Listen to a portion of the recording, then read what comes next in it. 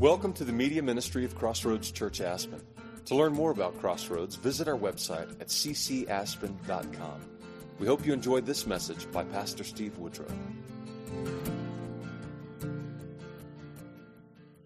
Morning, everyone.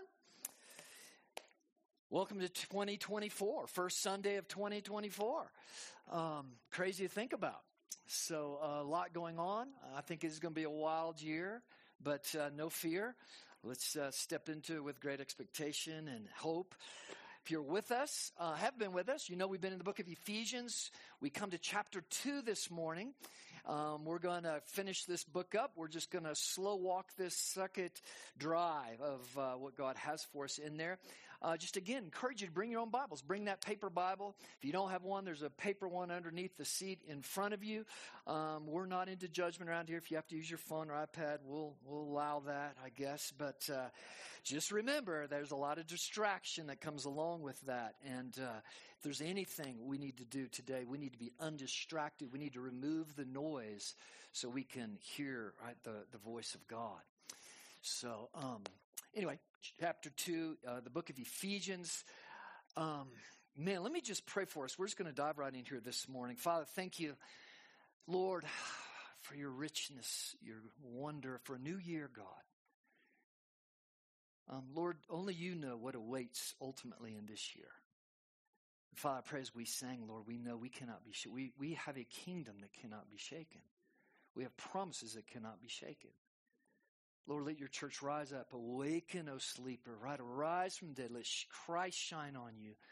Lord, let us be your people. Hold firmly to your promises, Lord, and your Spirit fills us with that fruit, Lord, of joy and love and peace. And Lord, that wells up faith and expectation. You're a good God, and you have good things, Lord, ultimately. Lord, and strengthen our faith this year. Give us ears to hear you, God, to have time with you, to hear your voice, Father. And Lord, now I pray that you would move, Lord, bring the lost home, Father, into your arms. Father, would you release the captives? Would you release those, Lord, who are bound up, blinded, can't see the goodness you have for them, Lord? And Lord, would you equip the saints for the work of the ministry? Awaken your people, Lord, to hunger for your word, to hunger, Lord, to do your will and be your people, be the bride that you're coming for, Lord, with a heart, Lord, that can, as we sang, that longs for your coming. And Lord, that is not just in the future, but even this morning. Come, Lord Jesus. Speak to us, teach us, expand our hearts, Lord, for your glory. In Jesus' name. Amen. Amen. All right, well, I hope that this year with, I don't know about y'all, but for myself, I always have this tension of finishing up the last year and trying to just relax in the holidays and be with family and everything, but then that tension of everything that needs to get going in the new year. It's just kind of this weird transition, preparing for a new year. And all that comes with that, especially for the church, and just, Lord, what do you have for us as your people, and what do you want to see happen? And I just really invite you in this morning to think in your 2024, to really set some time aside to step into community, step into discipleship. Take another step into setting aside time in your schedule to be personally alone with God and his word, but also with God's people. Set that deep. Ask God to increase your hunger for him and for the things of God and for the promises of God. And let's lock arms this year and see what God has in that. And my prayer is for Ephesians that God is going to do that. He's going to, in this wonderful 6-chapter book. I invite you again, what we start in the fall, read this book from chapter 1 through 6. Soak it up. Let it soak into you. Ask God to speak to you. This is kind of Paul's, all of his theology, all of his hope for the church, all kind of crunched together. And this morning we come to chapter 2.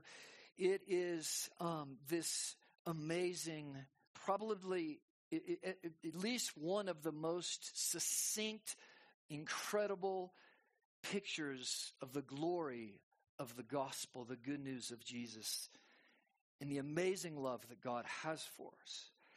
And at the same time, for that clarity of the gospel, it also has to be clear about the human condition, about really our state.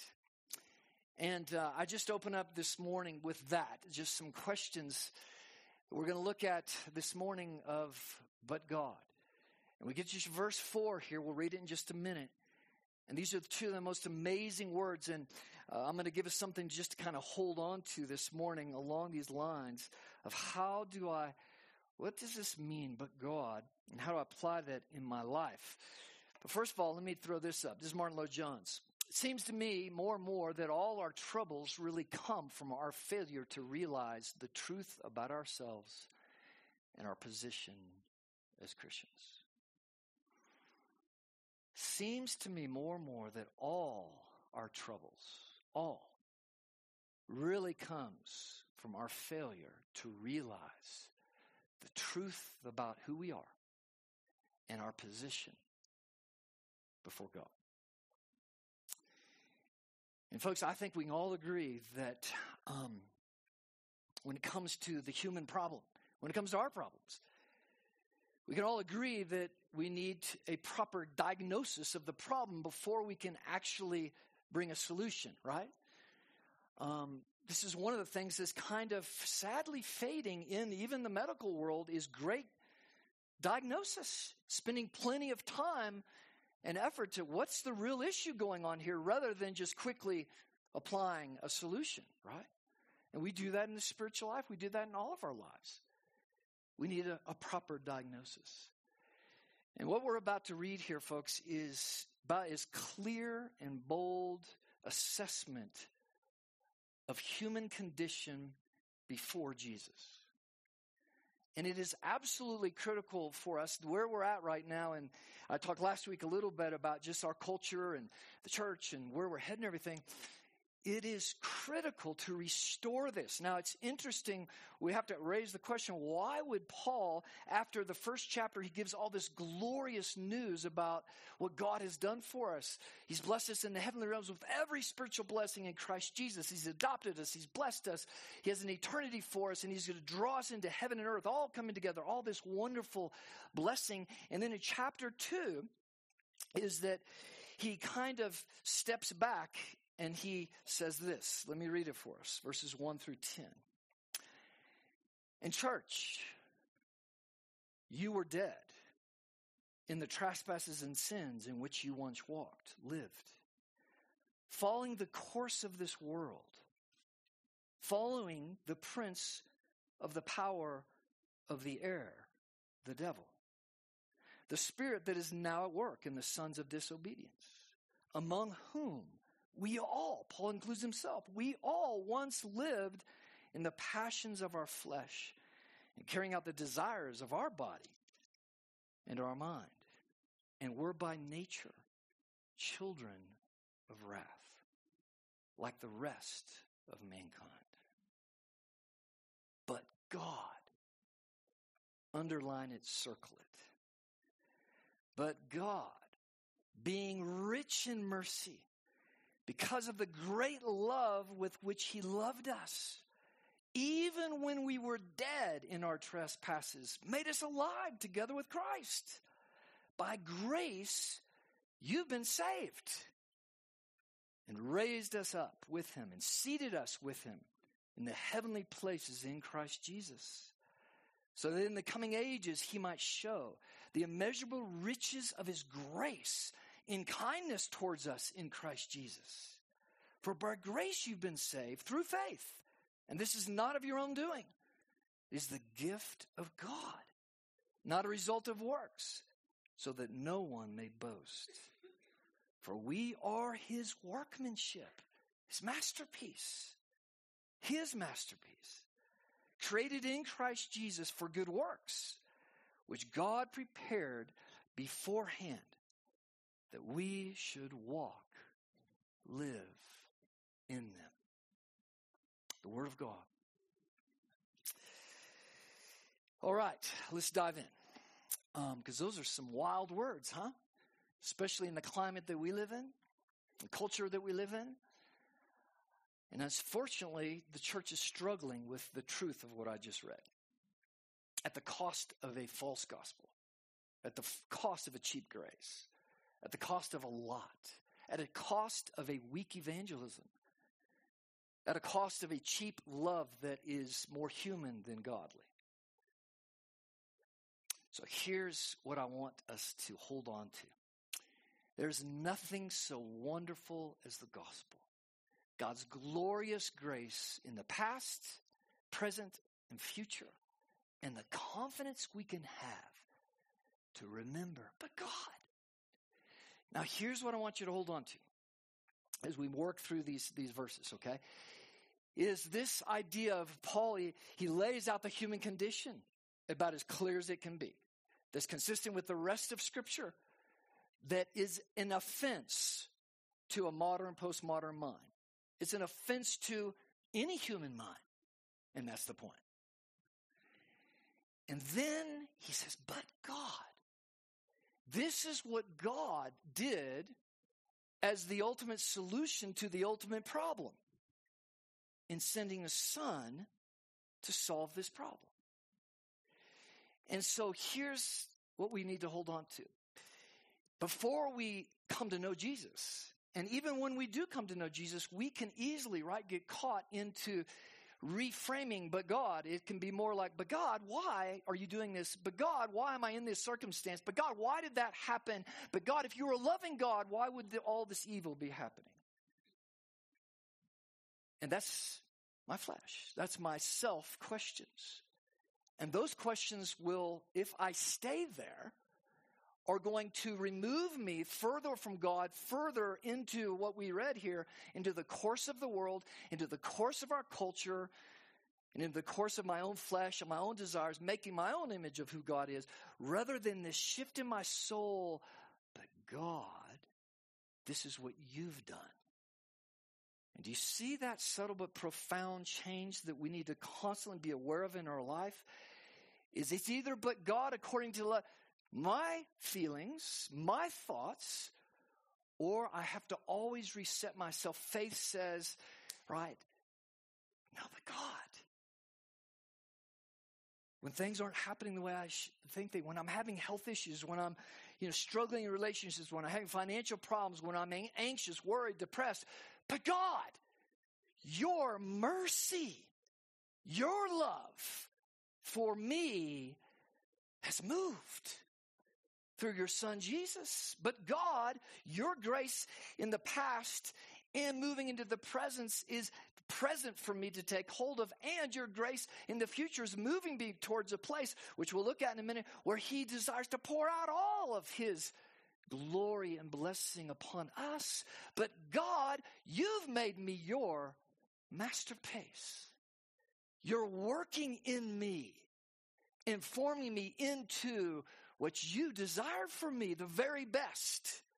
But God, look what you have done. Now that's faith.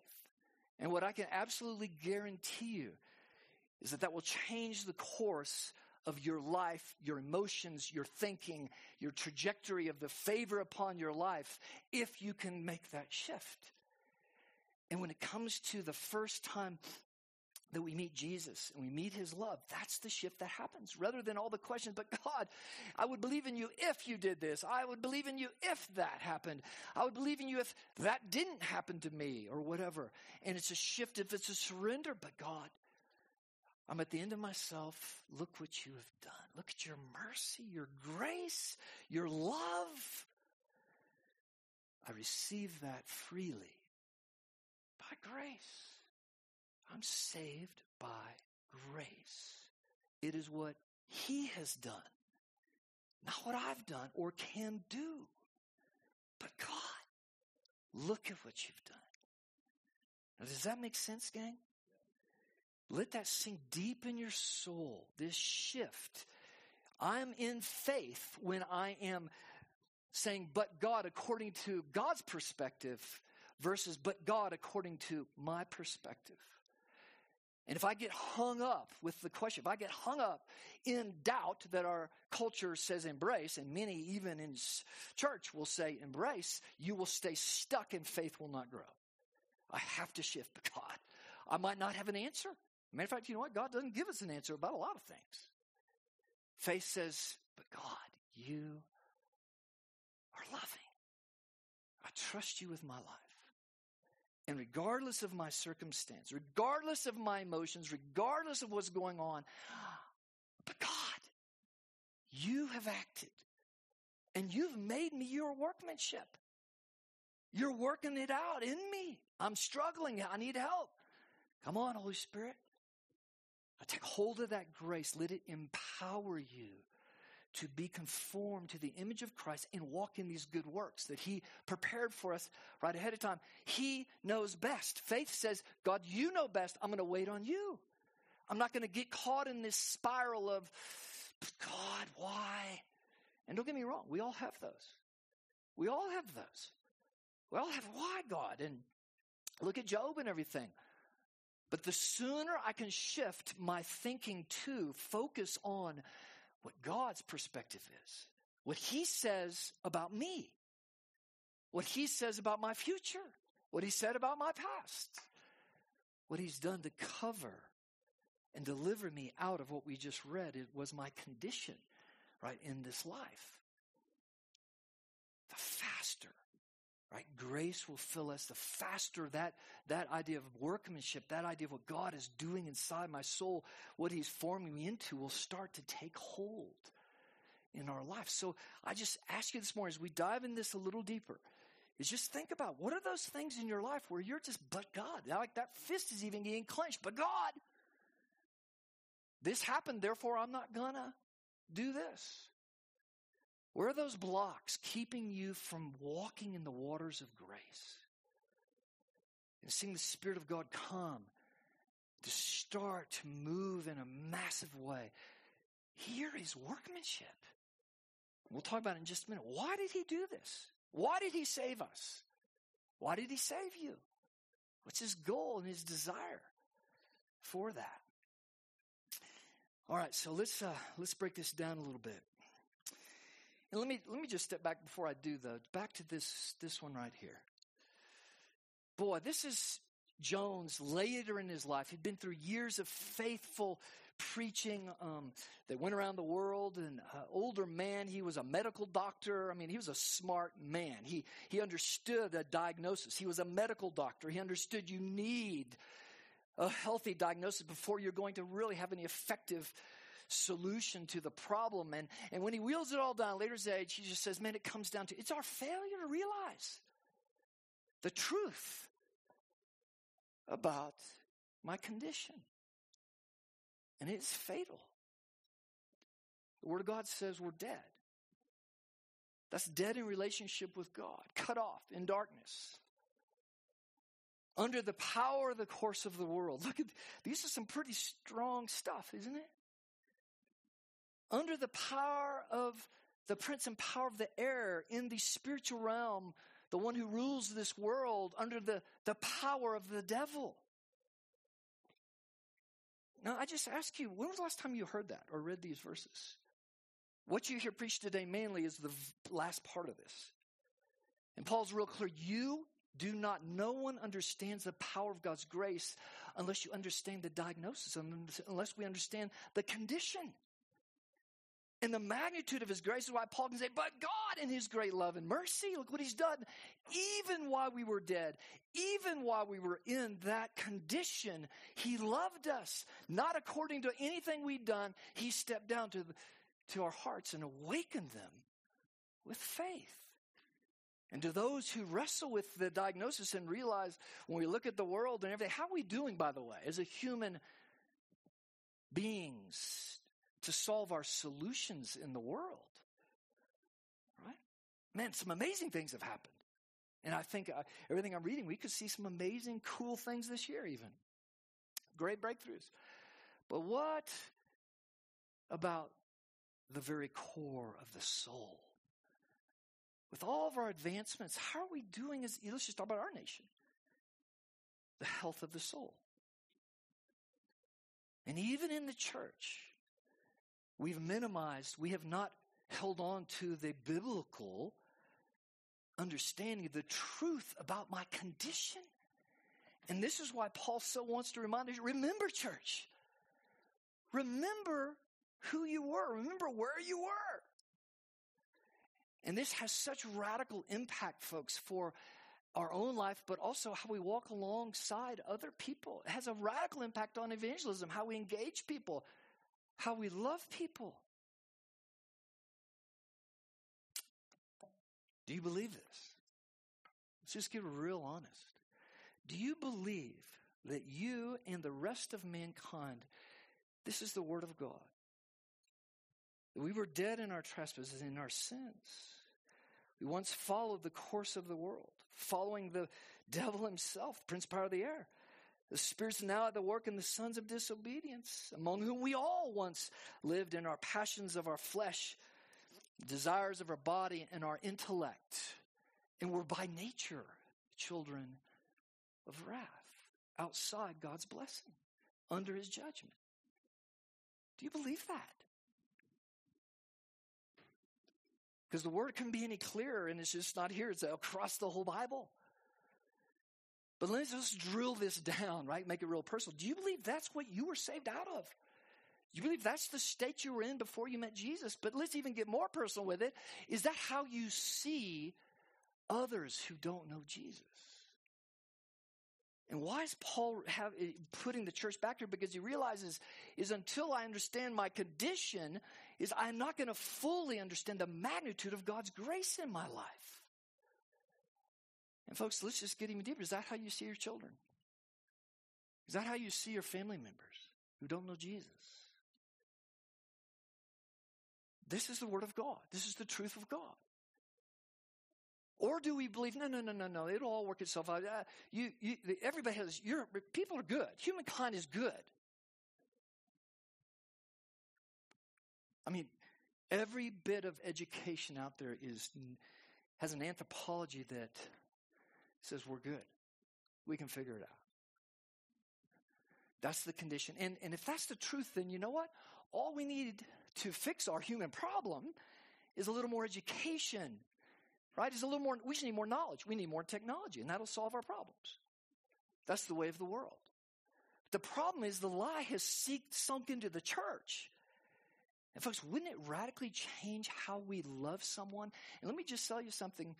The scriptures are, I can't love somebody. I can't love you unless I love you according to the truth of God's word. Oh, we can get by with some what we call human love, or, just affirming and encouraging and some of these things, but is that what, if I'm not addressing the real issue in my life and in others' lives, if I'm not connecting on that level, is it really love? Is that a proper diagnosis? Withholding the truth of the real condition. And if I really believe that, then shouldn't it just soar in me? And this is Paul's whole thing of, look at the glory of grace. That's where I was. That's where I was. And a pleading to others, let me show you the state. Let me show you the real condition of the world and of the human heart. And let me show you the best news in all the world. There is a solution. And I found it. Nothing. I'm not any better than you. God shined his grace on me. And that's available to you free. It's the most glorious news in the world. But here's the deal. You have to respond. You have to respond. It just doesn't work itself out. God doesn't grade on the curve. He's holy. And he has shown forth his love in Jesus in this world. He's presented the truth, and it requires a response. And so I plead with you. I love you. I'm going to walk with you. I'm not going to let go until you have to wrestle with this. And why would you want to continue battling and striving to fix your own heart? Why would you want to try to figure life out on our own and figure the future out? When, obviously, if we look at history, that nobody's done that. But God has done it. And it is the most glorious news in all of the world. Now, the problem in the church today, folks, where we're drifting, is that we think we can uphold the grace of God, the glory of God, without telling the truth of the diagnosis of the human condition. Does this make sense? We all go there. And if I go there, that happens in my own life, then what happens is I fall into but God, the human idea of but God, all the complaining, the questions and everything, rather than surrendering to, but God, look what you've done. And I'm surrendered to what your word says. Does that make sense? And folks, this is of the greatest need of the hour is a restoration of the glory of the gospel. That cannot happen without a restoration among God's people of, wow, the truth of the diagnosis. That's where I was.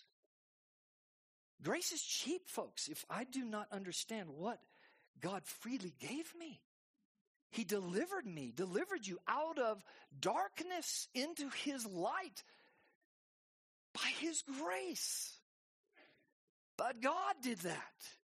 Even while I was far from him, even while I was disobedient, even while I was under these powers of the world, God did that and invited me in freely. Now, folks, that is shocking good news. And it gets watered down when it is not applied with the proper diagnosis. Everything in your life, folks, is just fighting against that truth of the human condition. Everything. But wait a minute. And nothing raises up, right? Persecution and anger response like that. Nothing. Because it hits at the core of the human, but the human justification, I have to justify, no, I'm good. I deserve. How many times do we see that? You know what this says? What do we deserve? The wrath of God.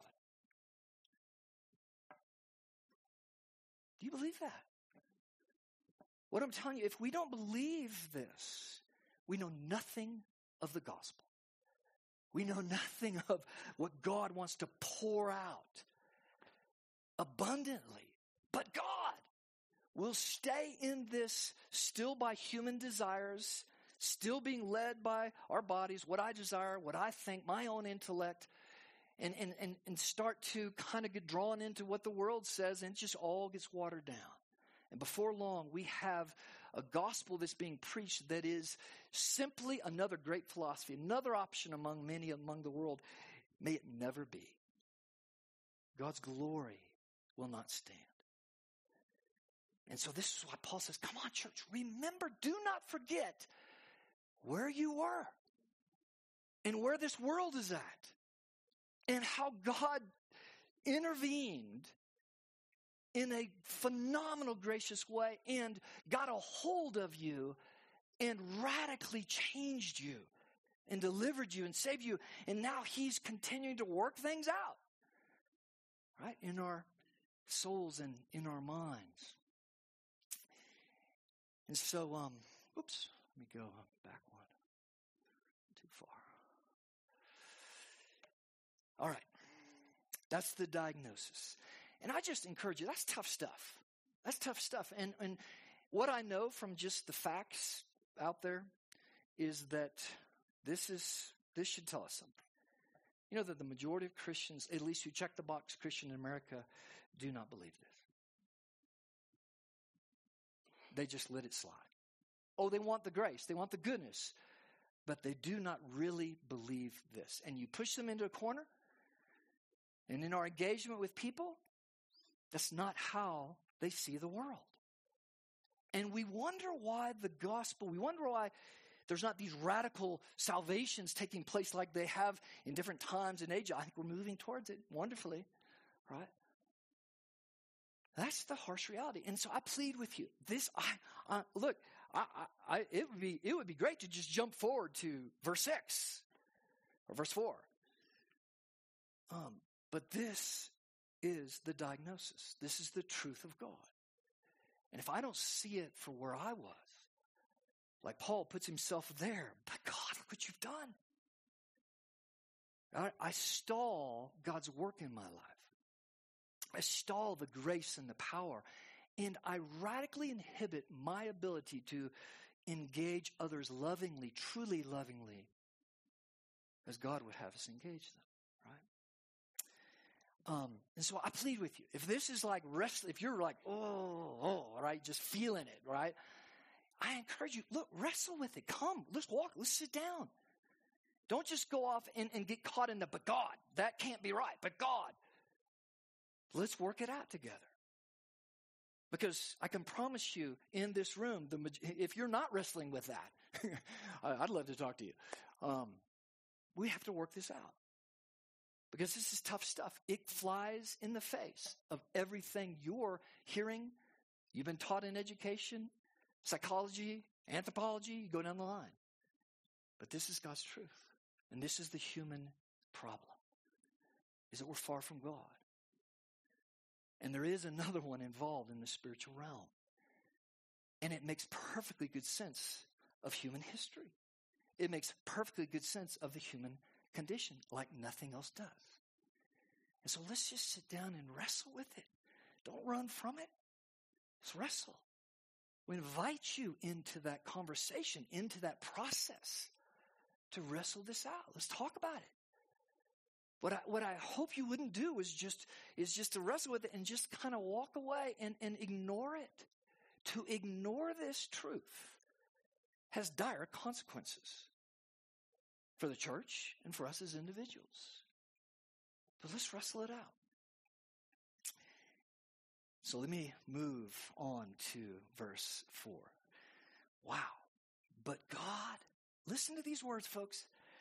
Being rich in mercy, because of his great love with which he loved us, even when we were dead in our trespasses, even when we were in that state, he made us alive together in Christ. But by grace, you have been saved. And he goes on, and he just can't help himself to interject that. By grace, you've been saved. And raised us up with him, seated us with him. Look, this language, folks, is amazing. In the heavenly places with Christ. You have a whole new identity. You have a whole new citizenship. You have a whole new future. You are now his workmanship. You are a glorious thing. God, through his Spirit inside you, is working it out. And folks, we all got hard edges. It's just in this life, man, it's tough. Right? To work it out, to trust in the Spirit of God, to flesh this thing out and make us take that lump of clay. Jeremiah says it's like, we're the pot, we're the clay. God is the potter. And he's working out all the rough edges, all the unformed things, making us something beautiful in the likeness of Christ.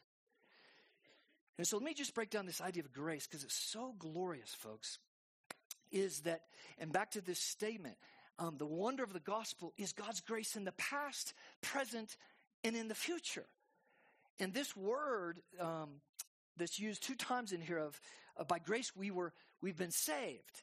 That word in the Greek actually means, technically in the grammar, it means we were saved and we are being saved.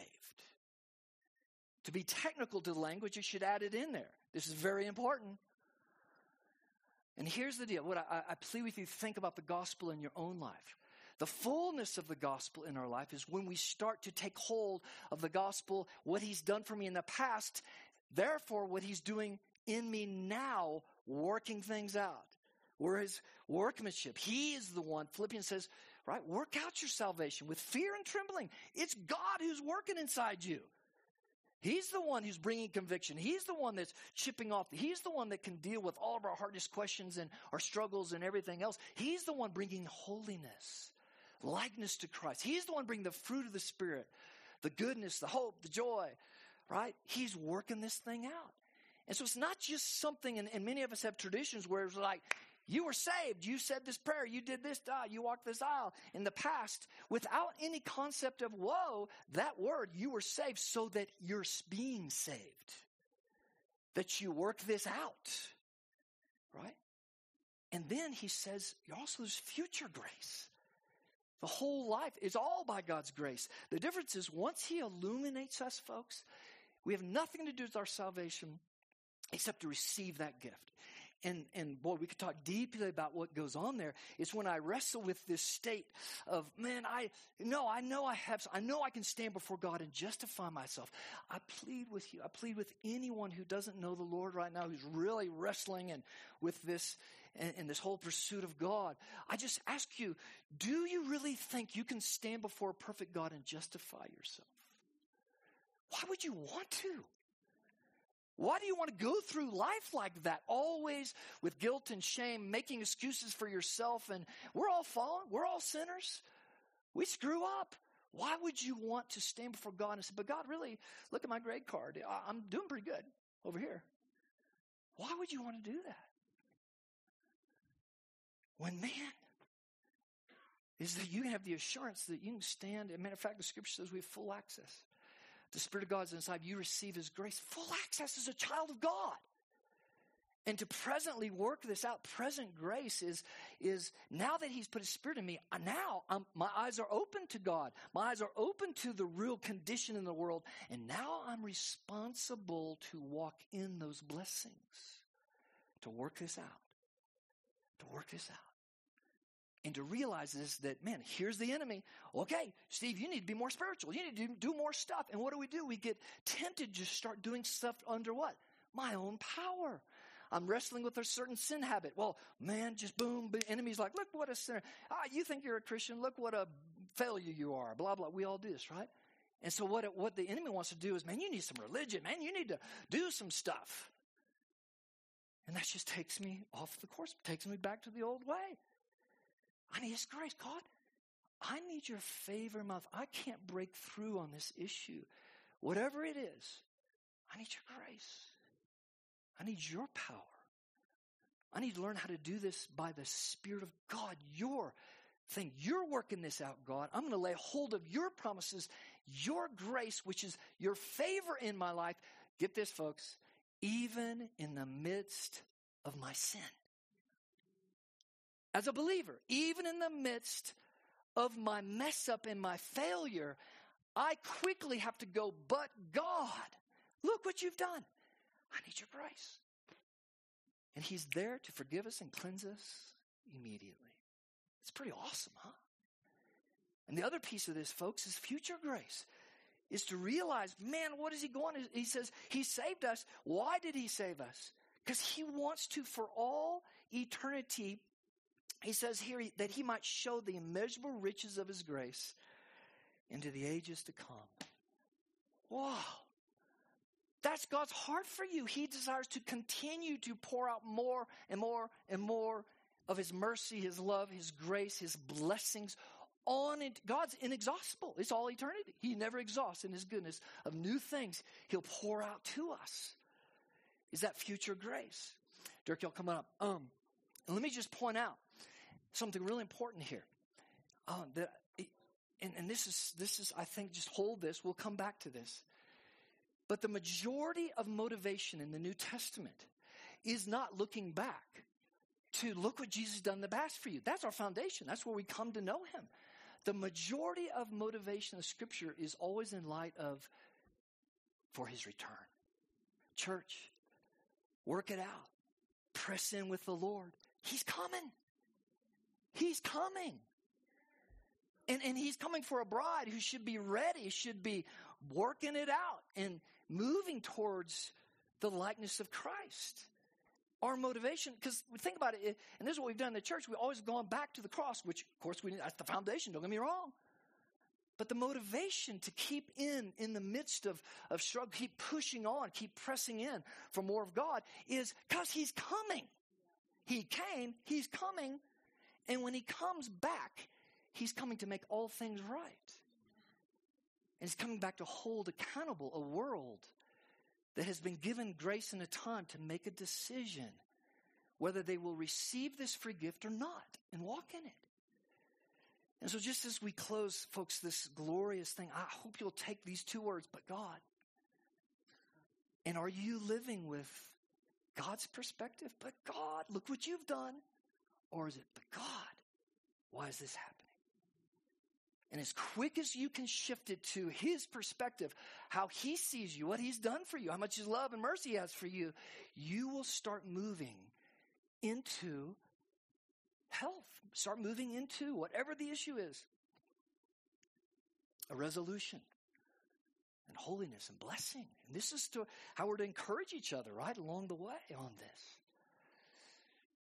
And so, folks, I just invite you.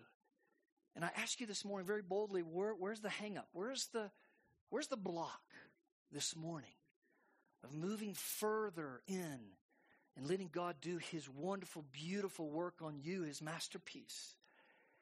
Where's the block of keeping you from embracing the grace of God past what he's done, what he's doing now, wants to do now, and what he's going to do right in the future? What's the block? And I invite you before you come to the table, right, this is a celebration of what Jesus, the grace of God in the past, what he did for us. And to come and to remember that again, right, is to presently here prepare my heart. Lord, is there a block? Move, Holy Spirit, come and restore me back, right, to a place just overwhelmed by your grace. Nothing motivates like grace. There's no greater motivator in all the world because there's only one who brings grace to the world. This is what God has done through Jesus. And I just ask you to take some time as we begin 2024, reestablishing the gospel in your life. Right? And then I just address anybody in here. If you're questioning this, if you're not sure, what we see in the scripture is there was always an expectation of response. And when we don't have an expectation response, it's because we've got the diagnosis wrong. We're waffling on the real condition, the real problem.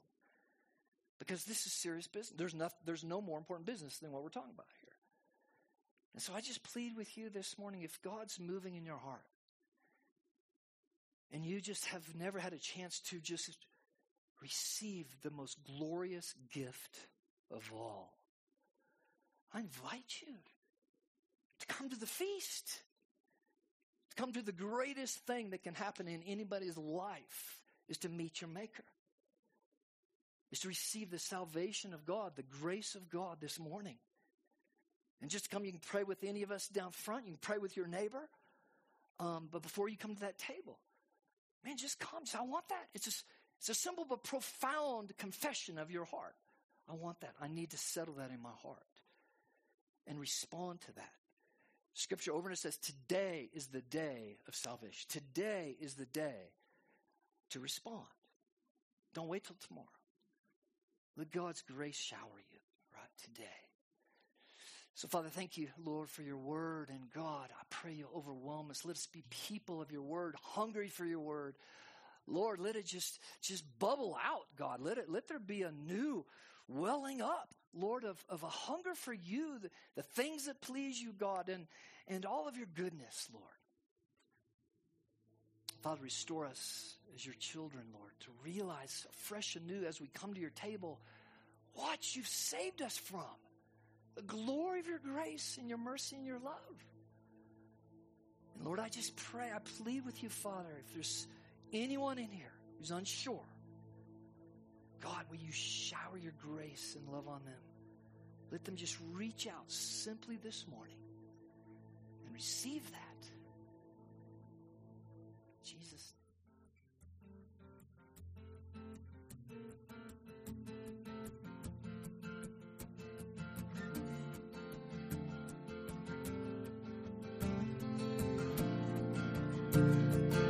Thank you for listening to this message. To hear other messages or learn more about Crossroads Church, visit our website at ccaspen.com.